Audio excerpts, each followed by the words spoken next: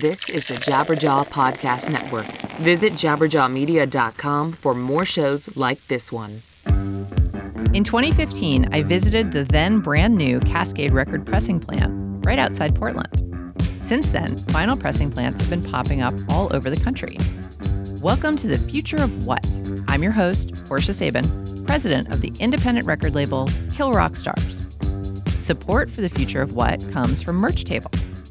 Merch Table was created by musicians to help other musicians sell directly to their fans. For 15 years, they've worked with a diverse range of artists to deliver an exceptional customer experience. From projects as big as top 10 Billboard ranking pre-orders to jobs as small as helping a band sell their first t-shirt, Merch Table can do it all. Visit merchtable.com. On today's show, I talked to several people who've started vinyl pressing plants in the last few years about the impact their plants are having on their communities, as well as the state of the vinyl marketplace. It's all coming up on The Future of What? Can I have a taste of your ice cream? Can I lick the crumbs from your table? Can I interfere in your crisis? No, mind your own business. Support for The Future of What comes from Sound Exchange. You're listening to The Future of What? We're talking to Adam Gonzalez, Amy Dragon, and Mark Rainey, co-owners of Cascade Record Pressing. My first question for everybody is, what in the heck are you guys doing starting a pressing plant? This is so exciting. That's what we were counting on, really. I mean, you know, for people kind of outside our circle, yeah, we sound like we're out of our minds. But with Adam and I's background in independent music, it just really made too much sense. You know, I've run a label for almost 20 years. I mean, Adam's been an engineer for over a decade. You know, we both identified Portland as ripe for this type of operation, with just having a very strong local scene, network of labels, independent bands. I mean, this has been a music area since the jump, since Louie Louie.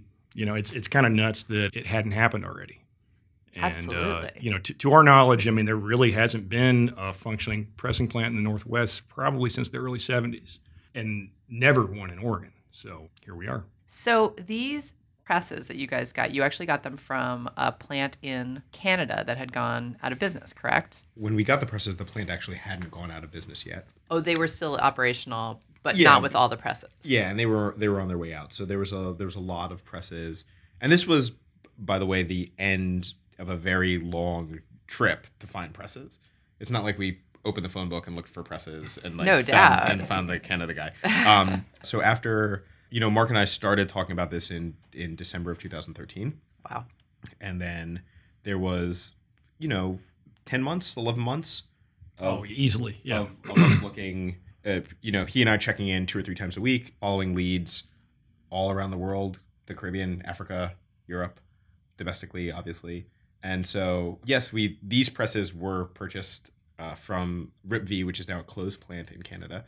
But I do want to make the point that it's not like we just called Rip V on the phone and we're like, we'll take, I don't know, 6. And then they, you know, and they packed them up in a FedEx box and sent them to us. Like Right. It was a lot of work to get them. Right. So do you want to tell us a little bit more about how you guys decided that this was really a viable option for you to actually start a pressing plant in this day and age? Yeah, I mean, it was sort of a gradual conclusion that we reached. About 7 or 8 years ago, I was, you know, working at my label and sort of observing all the changes and the turmoil and just how, you know, sort of all the old models got thrown out the window in the music industry. And I actually ended up deciding to kind of pull back, take a couple years off from releasing anything, and we opened a retail store. So I had a few years of just sort of observing, you know, what our customer was doing, what they were buying. And, you know, when I opened the store, you know, I got a lot of advice from, you know, people who've been in the industry for a while, and they were all saying, oh, you've got to stock clothing and all these, you know, lunch boxes and all this other crap that I wasn't interested in selling. And, you know, by trial and error, I found that wasn't the case, and that vast majority, over 90% of the sales to the register were for vinyl. And I saw that over the years that the numbers keep increasing, you know, and then there was the whole advent of Record Store Day, Right. and sort of tracking the trajectory of that as well. And just, you know, what I was able to, as far as the releases we started putting out again on our label, how we went from, you know, doing a lot of vinyl, but also kind of anchored by CDs. and sort of CDs sort of paying all the bills and vinyl just being, something we were doing to keep it real and where our hearts were, to totally abandoning CDs and becoming a vinyl-only operation, pretty much. You couple that with, when I'd be talking to my peers and other people who run labels and just sort of hearing the horror stories of what they were enduring, as the demand for new vinyl increased and as, more and more of the domestic plants especially just getting completely congested, and especially for the smaller indies. I mean, just, the labels that had been, and the types of operations that had really kept the vinyl industry alive all through the downturn, being kind of shut out because the majors were back.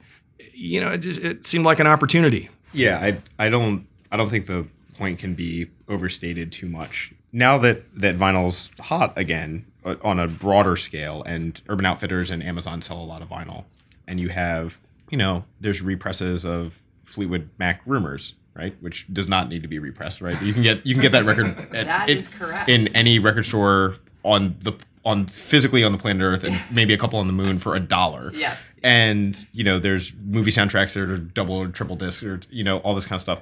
And our people who were sustaining vinyl through the downturn, which frankly are indie rock, metal, punk, hip hop, and dance music. Those are the people who made vinyl and who bought vinyl. Right. Rain or shine. Very true. Through my lifetime. We were there. Yeah.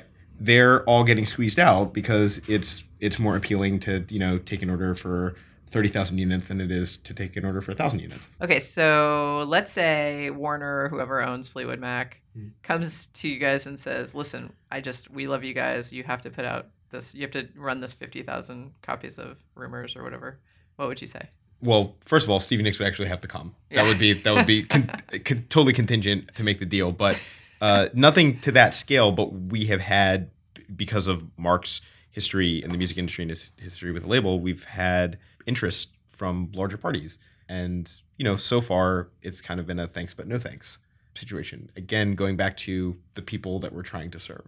Thankfully, there are plenty of independent artists and labels who need records made. And part of what got us in this, and by us I mean the music industry and vinyl consumers and music lovers, part of what got us in this situation where at some plants a record takes 6 or 8 months to make is, this just saying yes to whatever comes in the door. Like, oh yeah, like the Great Gatsby soundtrack double LP. Like, we need 100,000 copies of that. Like, yeah, man, let me cash that check. So our attitude about what releases we're going to accept for record store days is part of that. We don't like telling people no, and I'm not going to put a hard line in the sand and say, we will unilaterally reject this type of job, because every job is different. But there's people out there who are interested in helping, and we want to help them. And that's, I think, why, aside from being a good friend of Mark's and wanting to help, that's where I wanted to be useful and why I kind of got involved. Because in Amy and I's capacity, Amy, in addition to being the assistant plan manager, is also my assistant at Telegraph Mastering. She's an engineer as well. You notice all the difficulty that clients have, super long wait times, like not good customer service. I mean, Amy could probably speak a little bit more to it. I think it's daunting for a lot of the people that we talk to, a lot of the independent artists and smaller labels that are just, I think, surprised, some of them still, who maybe haven't put out a record in a while, or just daunted at the times that they have to wait and all of the things that can happen to their detriment when they can't get their release out in a timely way. Amy and I had a client last year where they've shipped records with the wrong labels on them. They've given clients the wrong record. Oh my God. You I've open up, it's too. like your correct jacket, and you take it out, you're like, this is another band's record. Yes. Like, how did that happen? And frankly, you have precisely zero leverage. Yeah, there's nothing you can do. There's nothing that you can do. Right. If you have a relationship with someone at the plant and they are nice to you, or maybe take pity on you, then congratulations, you won. But getting, from what we were being told, like getting somebody on the phone, who gives a shit is harder and harder and harder. Right. And to clarify, those of us, as you said, the labels and the artists that have been sustaining the vinyl resurgence in the last 10 years or so, we press 1,000, 2,000 copies. Yeah. You can't compete when Sony comes in with 30,000, 50,000 copies of something. I mean, how can you expect to be paid attention to? Well, I don't think it's unreasonable to expect to be paid attention to if you're if you're Well, neither do I, but I'm saying Yeah. that would be their rationale, one Yeah. would assume. I mean, there's last summer there was a plant that we were sending lacquers to, and they were getting back to our clients and saying, "Oh, well, we just accepted the job for the Kiss reissue catalog. They're repressing every Kiss record." The whole catalog? Yeah, and so they're just like, so their wait time. I mean, they straight up told the client on the phone, they're like, "Yeah, you're not really gonna be able to get your record here, man." I mean, Yeah, how about just go somewhere else? kind of, yeah. Wow. And so we made that other place. I mean, and we're really are planning on being informed by our experience through this whole process and sort of, we know how we as customers didn't like being treated as plants. So we're kind of taking a cue from that as far as how we're going to interact with the people we're running jobs for. That's very exciting. Have you found, Amy, especially in dealing with people, with customers so far, are people just so excited? People are so grateful and so excited. Honestly, just that I picked the phone up and I'll spend time talking to them, or just customers that have come by for various reasons, and Mark will spend time talking with them about all sorts of things, from how to work their label or if it's a customer who's kind of new at this, just taking time to explain how this all works and how they can help us get their record out the door faster, because it's really a bit of a relationship that there's, we can press the vinyl, but there's lots of other parts in motion that we don't have control over. So helping them understand that, so that it's a little bit of a two-way street, I think they're really just thankful, and it's fun. It's exciting. And we're just really from the gate just trying to have an open, honest conversation with the people that call here. They'll say, "Well, what's your turnaround time?" or "When can you get it by?" And I go, "Well, let's look at this from a different angle. What are your deadlines? Right. Like, what exactly are you trying to accomplish?" What do you need? And maybe they give us a date. And we go, "Okay, well, how much flex is there in that? Let's see if there's a way that we can work this together. Maybe it means a little bit more work on your end. Maybe it means us doing things a little differently than we might normally. But if there's a way to figure this out, yeah, we will accept this job and let's do it. And if we can't, we tell them up front, rather than, we don't want to start off, especially, with all our customers are new, but with a new customer, you don't want to start the relationship off by lying to them or misleading them. I mean, that's bananas. It's not going to work. And, so much of the process of vinyl, straight through from cutting all the way to delivery, is like the key to this is expectation management. And thankfully, there are a lot of very young people who are very enthusiastic about vinyl. That enthusiasm is real. And you don't want to jump down on that at all, but you do want to have a frank conversation with them about, this is how long this is going to take. Are you guys, booking a record release show or a tour? Okay, well, Amy would be better to talk to about this, but it's like, here's how we should line that print up to make sure that it gets here when the records are being pressed, so that records aren't pressed and sitting for 2 weeks while we're waiting for your jackets to show up. And that if you've never done that before, that's not something that you would know. See, I'm fascinated by that, because that suggests that you guys are having an educational component to this, which also implies that you have new people doing this, which to me is blowing my mind, that people are every day getting into the record business. You're like, which part of, this business has been collapsing do you guys not get? And yet, here we are, right? Certain areas are really growing. They really are. And I've been impressed by how many independent artists have called and or walked in here that have never done this before and are willing to take it on and learn and figure out what's involved in getting a lacquer cut and how to work with an engineer, and the fact that we don't do electroplating here and that happens elsewhere, and all of the little steps involved in getting their print here, and what's involved in that, and how they can help us out, and what we can do to help them get things done in a way so that when they're ready to go, we have all their parts and pieces here. We could press their run and get it out the door for them. That's so cool. Yeah. So we've been speaking to Adam Gonsalves, Amy Dragon, and Mark Rainey of Cascade Record Pressing. Thanks so much, you guys. Bye-bye. Bye. Bye. Thanks for coming.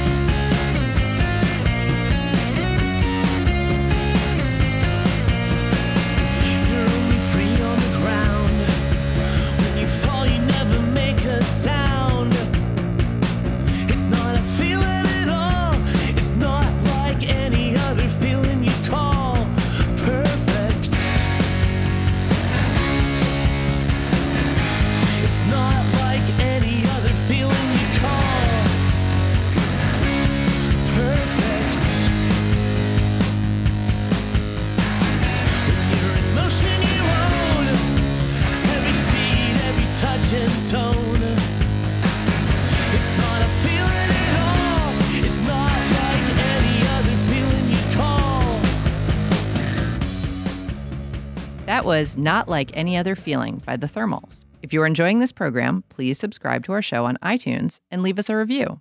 To find out what's coming up next, follow us on Twitter at KRSFOW. Want to know more about music management? Check out the Managemental podcast, hosted by Blasco and Mike Mowry. Each week, the veteran artist managers bring listeners their take on the modern music business, answer fan questions, and showcase new music with an eye towards developing artists. Look for Managemental on your favorite podcast app. Ben Blackwell is my guest today. He is the psychedelic stooge at Third Man Records. Ben, welcome to the Future of What? Thanks for having me. So that's your official title? As official as we get for titles. Yes. We kind of by design, no one has a descriptive title here, like a job description title. Right. The theory is you don't want it to limit what people actually do themselves. Yeah. No, that makes sense. At my label, my description is label dude on my business card because I figured that's adequate. That's enough. Yeah, that's fair enough. But yeah, we have one of my employees just says bad cop. Nice. Oh, that's a good one. Yeah. We've got 3-point specialist. We've got golden boy, clock cleaner. We've had undertakers and robots in disguise, shapeshifters. Excellent. It's one of the more fun things that we have here in the label is people get to pick their own titles. Okay, so our labels are definitely on the same wavelength, I can see. Absolutely.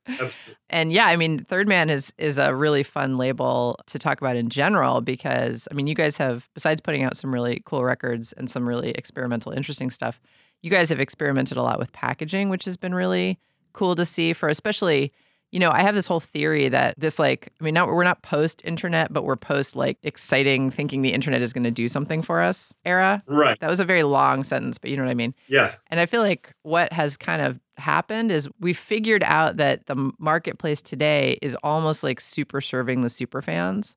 It's like, it's okay to take a chance and do something wacky because even if only 200 people want to buy it, you're still going to sell 200 of it. So it's like, you might as well do it. Absolutely. Yeah, 100%. Yeah. I feel like I remember I was talking with someone, this was a couple of years ago, who was trying to dissuade someone from putting out a record. And his whole thing was, you know, I think the person was saying, I just want to press 200 copies and cover my costs. And this guy who'd run a label was saying, you can't cover your costs at 200. Like, it's just when you figure in what you pay for this, and this, and this, it's just never going to work. And I remember this is all on message board, great message board punk politics. But I just chimed in and said, you can totally cover your cost. You just have to charge $6 wholesale for it. Like, it's not impossible. Right. And this guy, he just couldn't fathom 7 inches being $6 or whatever the break even price was. Right. And now there's a lot of people are probably at $6 wholesale when you see things in shops for 9 or 10 for a 7-inch. Well, sure. I mean, people are doing cassettes in wooden cases with, you know, embossing or whatever woodworking. You know, it's like, it's a cassette. It should cost $2, but it costs 20. But it's gorgeous and people are buying it. Absolutely. Yeah. Yeah, totally.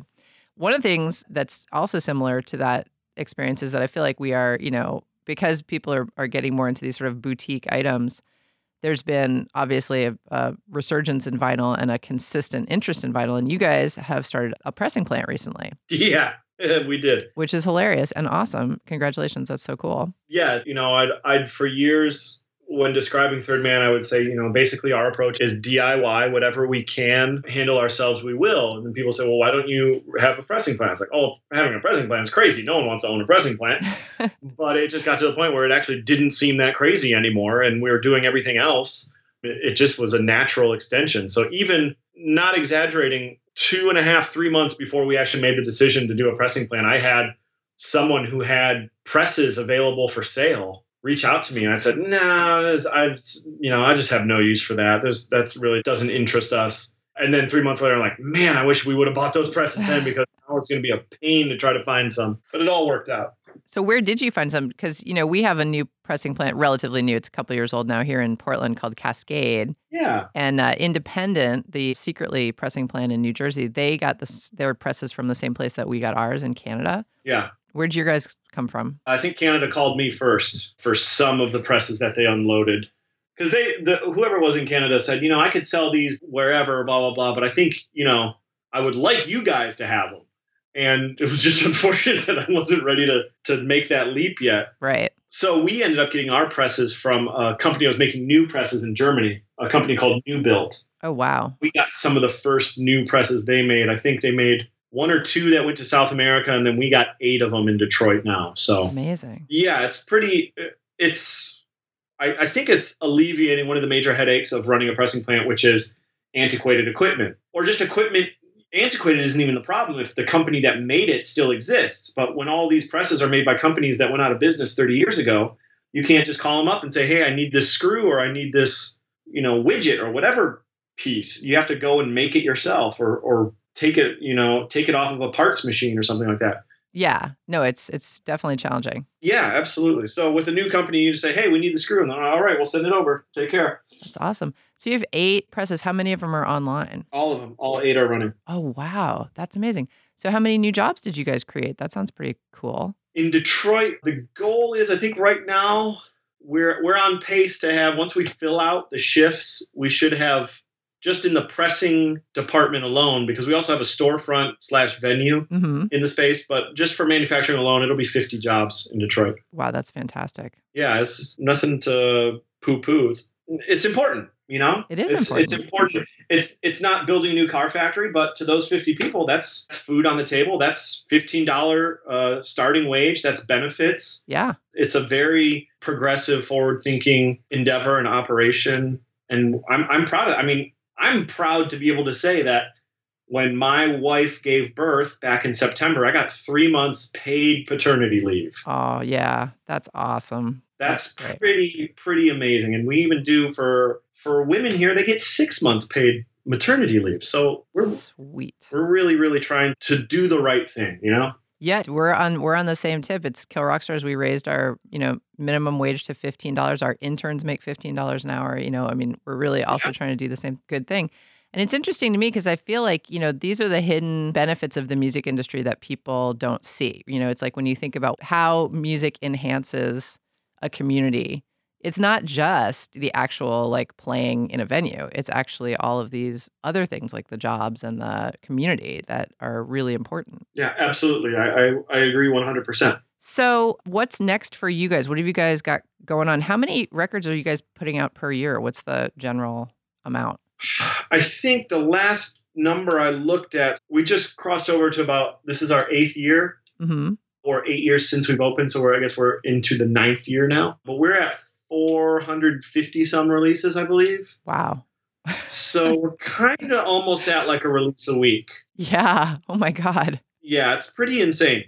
And it's also insane when you realize that probably 90% of those records stay in print. Only the records that we do as part of our fan club, The Vault, those are the only one-time pressings we do. Everything else is meant to stay in print forever. Wow. So even if we only have, 2 people order it a year, we still have a box of them on a shelf ready to dispatch for mail order or distribution or anything like that. So 450 across, most of those 450 stay in print. And these are all, there's no digital only releases. These are all existing in at least one physical format, if not 2 or 3. Wow.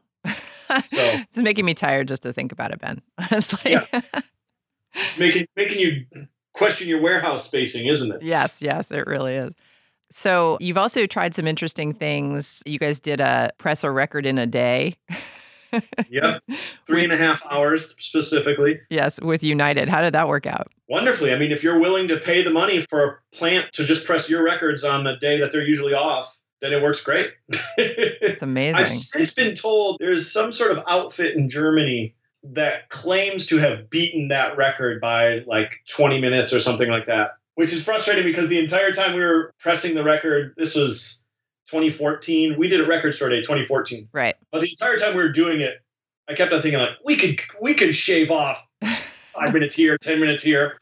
So if it ever comes to blows, I think we could probably hit 3 hours if necessary. Wow. Well, yeah. I'm not going to fight you. But now that you guys have your own pressing plant, I think you can probably do what you want. You can make that work if necessary. Awesome. Well, Ben Blackwell from Third Man Records, it's been a pleasure to talk to you. Thanks for being with me on The Future of What? My pleasure.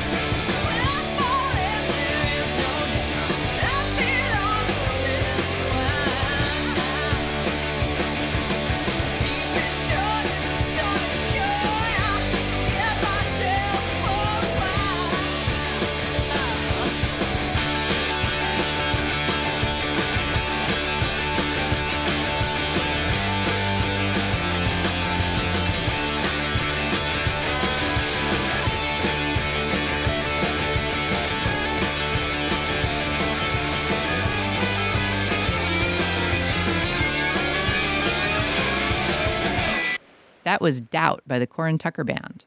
Support for the future of what comes from Merch Table. Kill Rock Stars has partnered with Merch Table for almost 6 years now, and they've come through for us in a lot of ways. Like when the comedian Kurt Braunohler wanted a face towel with his face on it, Merch Table found a way to make this, and it's been one of our most popular items in our mail order store. KRS loves Merch Table. You're listening to The Future of What? We're talking to Cash Carter and Ryan Lewis from Kindercore. Guys, welcome to The Future of What? Hello. Hey, thanks for having us. Okay, so this episode is about vinyl and how a bunch of pressing plants are opening around the country. So I wanted to talk to you guys about what inspired you to start Kindercore Vinyl. Well, I think, we're all big record fans and, have been listening to vinyl. I mean, that's how I grew up listening to music. I think most of us did. And I, along with Dan, who's a partner in Kindercore Vinyl as well, ran Kindercore Records back in the 90s and into the 2000s.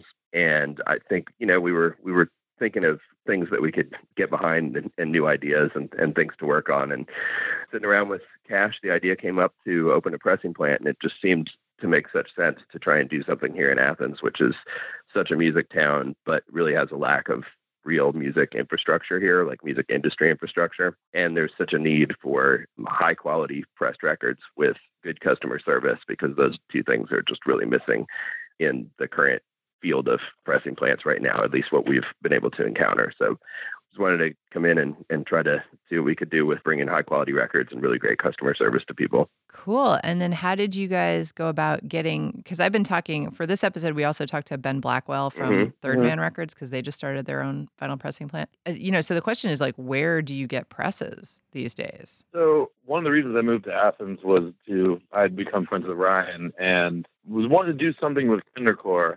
And during this time, I had a friend named Michael Dixon who runs People in Position to Know, the Lathe Cut Records label. And talking to him about wanting to do a pressing plant possibly. I've been kicking around the idea for a couple of years. And he introduced me to Dietrich, can't pronounce his last name, Tanneman, I believe. And I was talking to him, and he was helping me look for old presses. We found a couple in Miami, a couple overseas, things like that. So we were talking to Ryan about this, talking to other people. It was an idea I was kicking around about a pressing plant.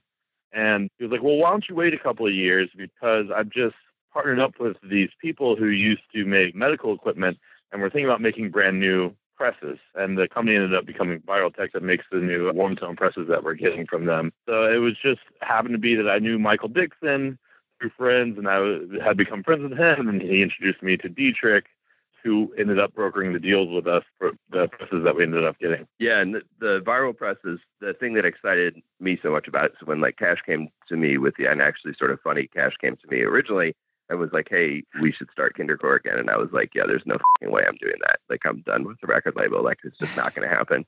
And so, I just laughed or whatever. And then he was like, well, what about a record pressing plant? And I was like, Then I thought about it. I was like, yeah, okay. So, like you said, we looked into getting old presses and various ways that we could do that. And, one of the issues with that is just, like backward looking technology. You've got machines that were designed and built 30 plus years ago. So you're looking at having to have people on staff who can basically just keep your machines running. And so the thing that was so exciting about Viral is that these are newly designed, newly built presses with digital sensors, and everything's automatic. And it really takes the quality and consistency of the record pressing up a level, and just sort of like the first modern vinyl presses. And so to me, that was one of the things that was the most exciting, is that we could get into this, not just kind of limping along like what people have been doing, but really taking a step forward with quality and speed and efficiency and everything. So that to me, I think is really great to be at the forefront of that. Yeah, there's another one I thought also in Germany. I can't remember what it. Yeah, New Build, right? Those are really cool, but they're also based off of old designs. If I'm not mistaken, they are not from new designs, whereas the Viral warm tones are started from the ground up, redesigned from the ground up. They've got a digital interface, digital sensors, they're automatic. So that's definitely what made me want to wait a little bit longer, is that it's really exciting to get these newly designed from the ground up presses. Yeah, I'm looking at pictures of them on Instagram. They actually look really different from the old presses. Mm-hmm. Oh, yeah. Yeah, they're really nice. Yeah. And much safer for the press operators, too, which is exciting. Oh, yeah. I'm excited about not having anyone lose their hands or get things crushed or. Yeah, definitely. I think that's It's actually funny. Yeah. when you talk to the insurance people, that was a concern of it, Ryan. It was actually one of the things when I, looking to get business insurance, they were like, well, how often do the employees have to stick their hands inside of the machinery and blah, blah, blah. And I was like, well, actually, these are built with a plexiglass cage around them. Like if you open the cage, the thing shuts down for safety reasons. Basically, you can't get in there and do that. We're like, oh, well, that's fantastic. And so apparently our insurance is cheaper because our employees don't have to handle the hot vinyl or stick their hands inside the cutting machine. So that's good.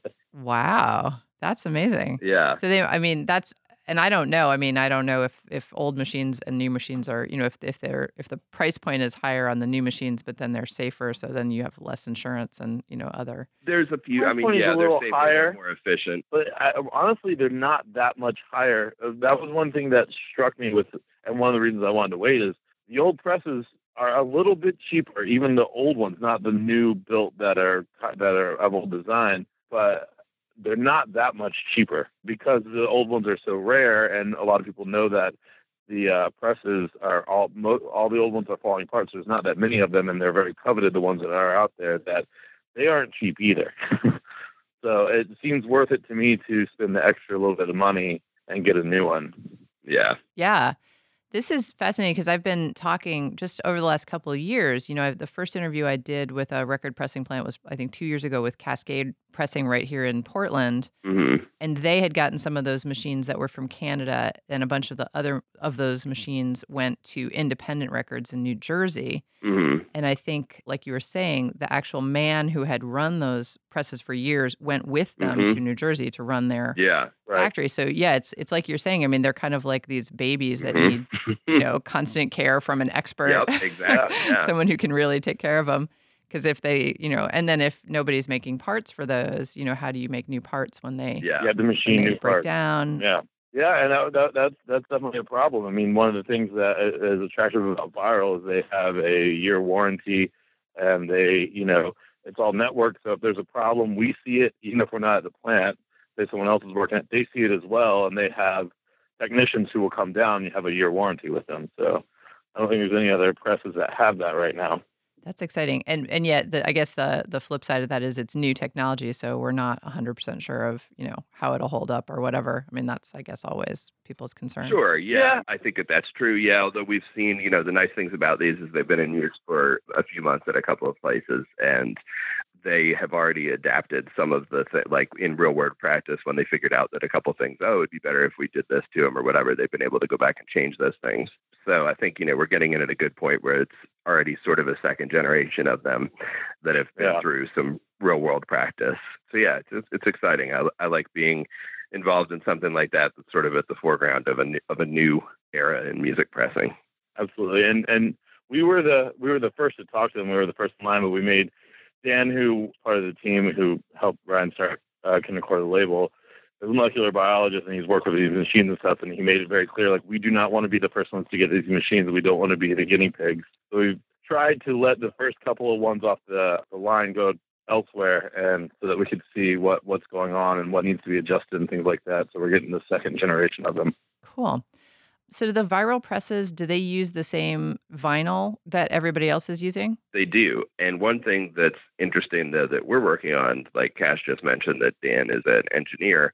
He was one of the people that was instrumental in the invention of biodiesel back in the 90s and has been working on alternative fuels and replacements for petroleum products in different applications. He's been working on that for quite a while now, since we started Kindercore. He was working on it back in 96. So I had the idea, that records are made of PVC, at least partially. And so is there a way to get rid of that petroleum? Is there a way to make records without having an oil product in them? So I mentioned that to Dan, and that sort of pie in the sky idea of making records that were made out of renewable materials has progressed to the point where we're working with the University of Georgia to basically invent a new way of making vinyl out of renewable materials. And the first thing we'll be doing is getting rid of some of the harmful byproducts, things that are in the plastics, so that in the beginning, we won't have gotten rid of the PVC yet, but we'll be starting to work with different elements that when heated are actually bad for the press operators. And so by replacing those will be, and also they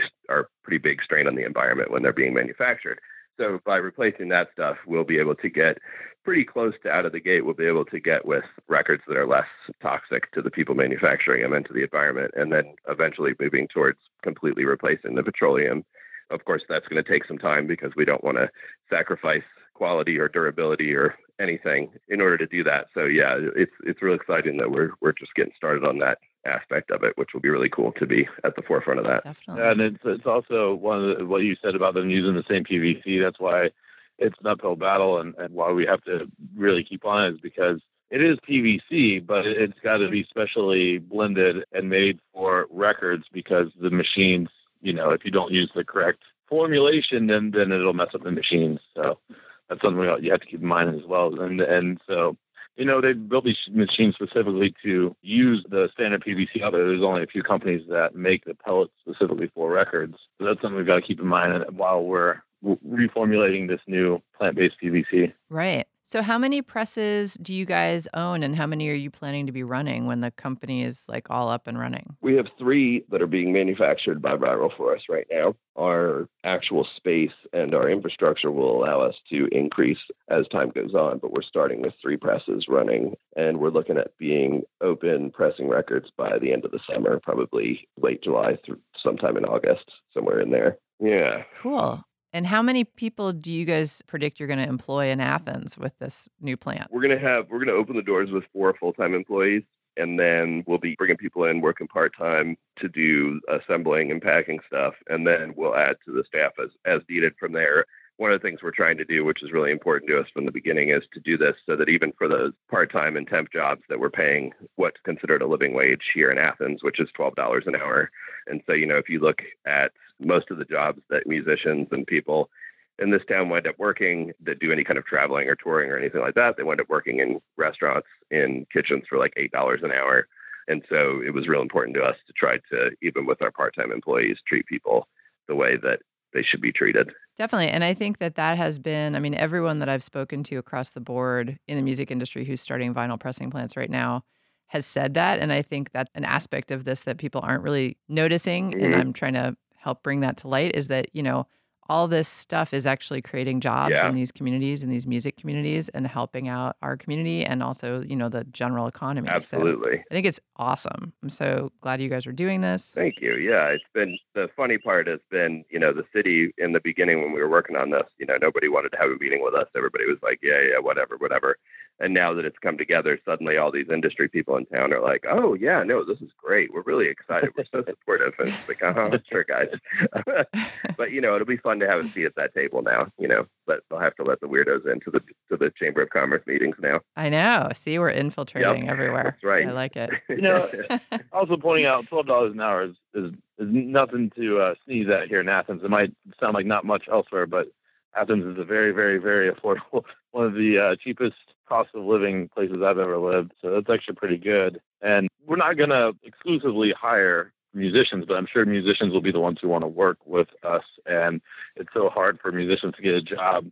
They're working part-time with us, and they can go on tour if it's part-time and then come back and as they're needed, have jobs again. I think it's pretty important to us because we're all musicians as well. Yeah. And I think that's, I've noticed that at Cascade. I went down there to the first time to see the operation when they were just starting out a few years ago. And then I went down there, took my parents down for a factory tour because my stepdad loves factories. Nice. That's awesome. And it was just packed with people. I was just like, whoa, check it out. There were like so many people working in the warehouse. Yeah. And I thought, wow, this is a benefit, Yeah, absolutely. That's something real exciting about this for us. So. Cool. Well, good luck, you guys. Thank you so much, Cash Carter and Ryan Lewis, for taking the time to talk to me today on The Future of What. Yeah, thank you for having us. Bailey, it's her name, and there's a price she takes.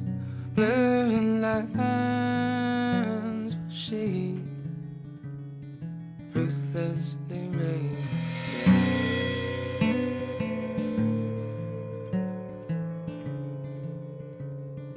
And there's a mission, a kiss on the mouth with hearts that were bound and gay. Then bad news was broke, the witness was the cascade.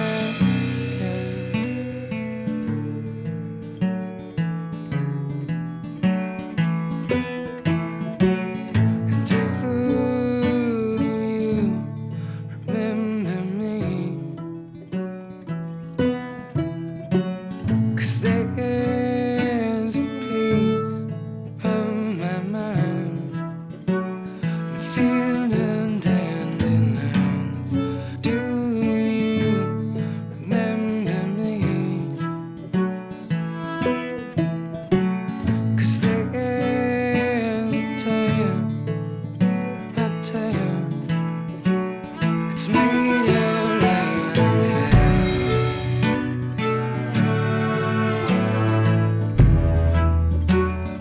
We will seldom speak.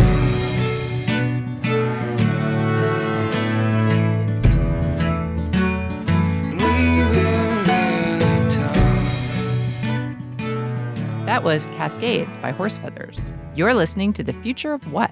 If you're enjoying this program, like us on Facebook and become a subscriber on iTunes.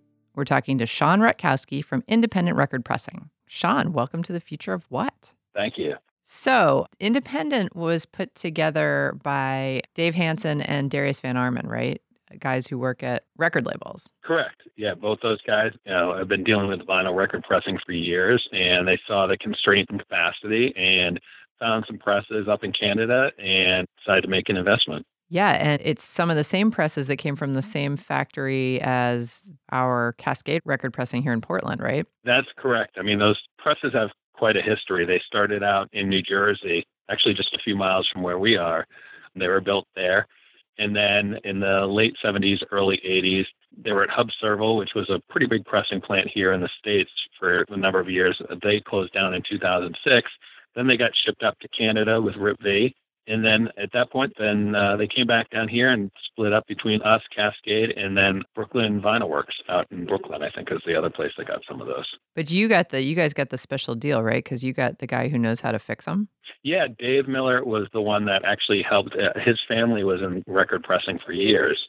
So he actually helped us get this plant up and running. I mean, his family had been record pressing for years. So he helped us get this plant started with the owners and got the presses up online. We got into our building in February 2015 and got the presses here. And then in August of 2015, we pressed our first record. And then in October of 2015, actually shipped our first order. So wow, that's awesome. So it's been an interesting ride. We got a pressing plant open in less time than some people took to get actual records. That's incredible. And how many jobs have you guys created with this factory? Right now, we're under 50, so we're close to about 40 employees at this point, a mix of part-time and full-time. We've had a healthy rotation throughout the years of people. I think that's one of the things about record pressing plants that doesn't get thought about that often, but I think it's really cool, is that it's, it brings jobs to the community and it brings income in. And, I feel like record pressing plants are sort of fueling communities right now, especially slightly alternative communities. So it's pretty exciting. Yeah, I mean, really, and probably if you talk to any plant in the country, finding good people is probably their biggest challenge. Not only on the press side of things, I mean, running a press requires there aren't too many people out there that know how to do it. And there really is so much to it, both on the science and because these machines are pretty old, they're not all, it's not push a button and walk away and watch. And so you need a special type of person that can work on these machines. And then even on the assembly side of things, putting records into jackets and jackets into sleeves and then sleeves into jackets and then download cards. I mean, it sounds like mindless work, but, I have to tell people all the time, it's not mindless. It's repetitive, but not mindless. If it becomes mindless, then you're probably going to mess up. Right. Yeah, you probably don't want to keep doing that. So what are some of the challenges that you found in the last 2 years of being up and running? Well, I mentioned one of them, just people, just finding good people, good motivated people who are excited to learn and do something different. And then there's all just the variations in vinyl. There's so many different components to it. It's a lot of problem solving.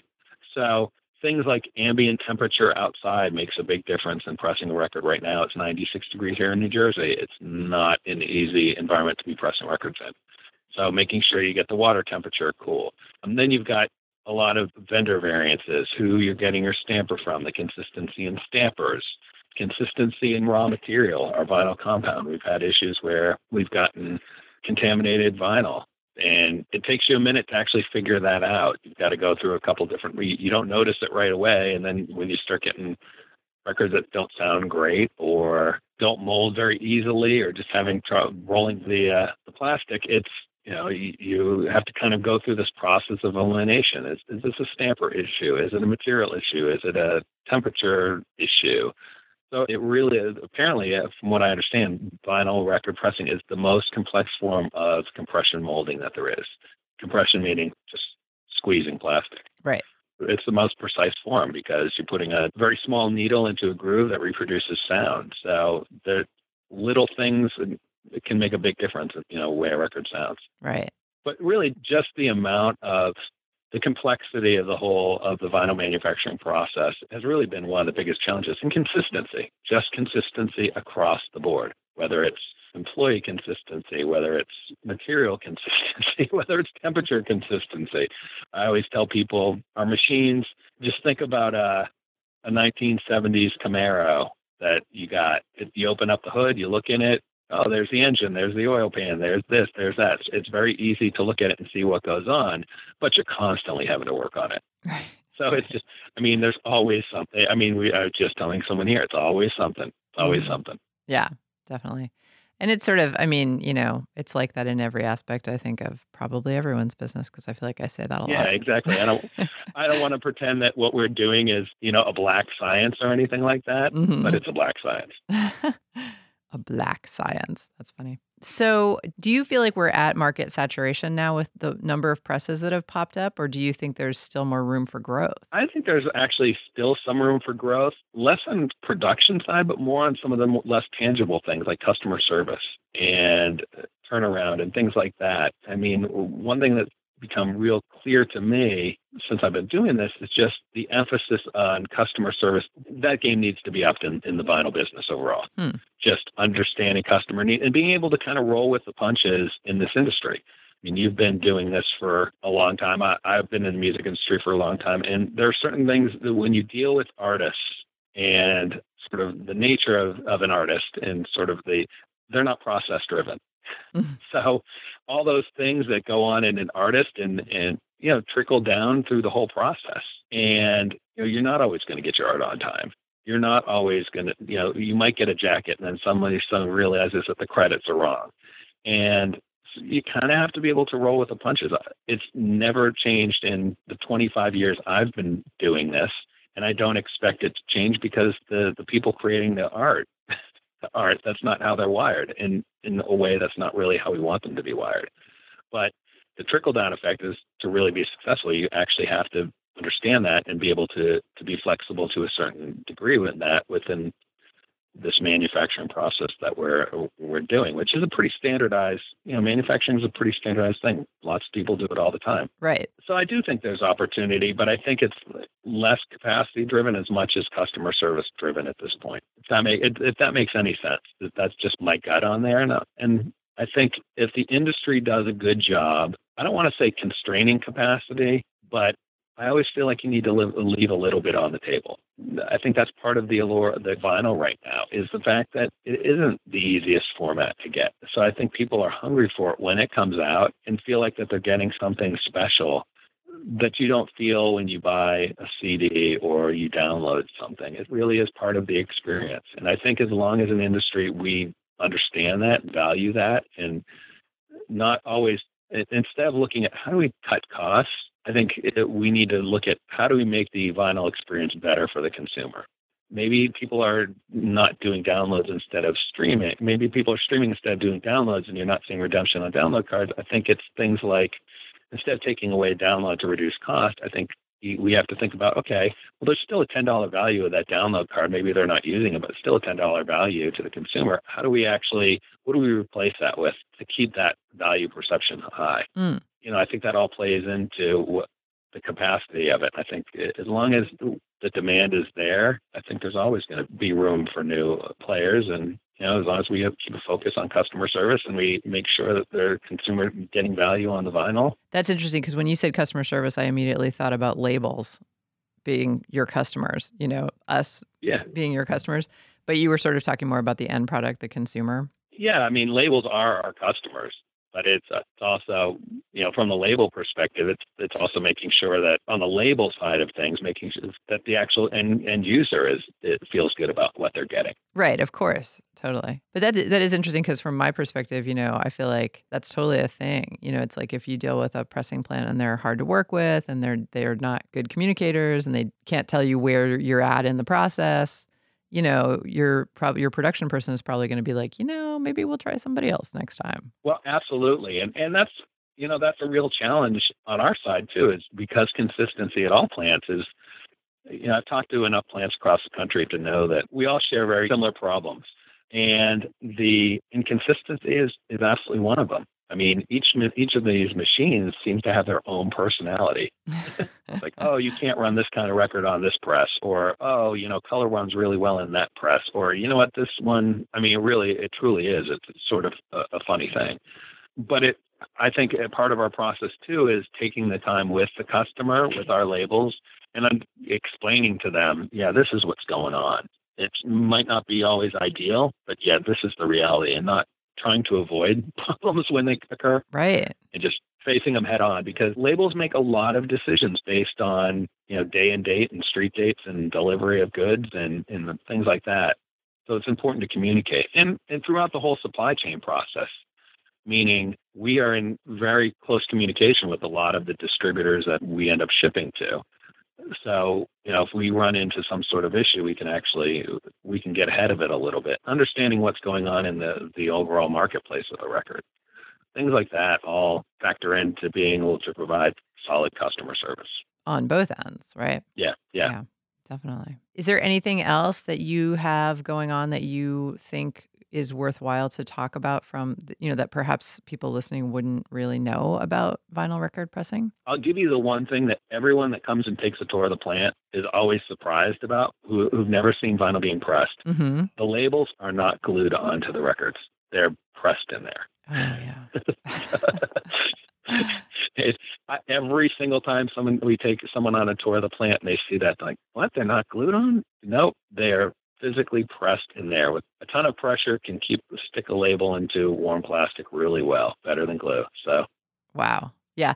And the thing that I discovered when I was touring Cascade record pressing is that whenever you have those cool like splatter vinyls or any of those different patterns, they do that all by hand. Yep. That's amazing. So those are like unique, one of a kind. Every one is like a work of art. Yeah. I mean, I'll say this about vinyl in general, because each piece is being individually manufactured.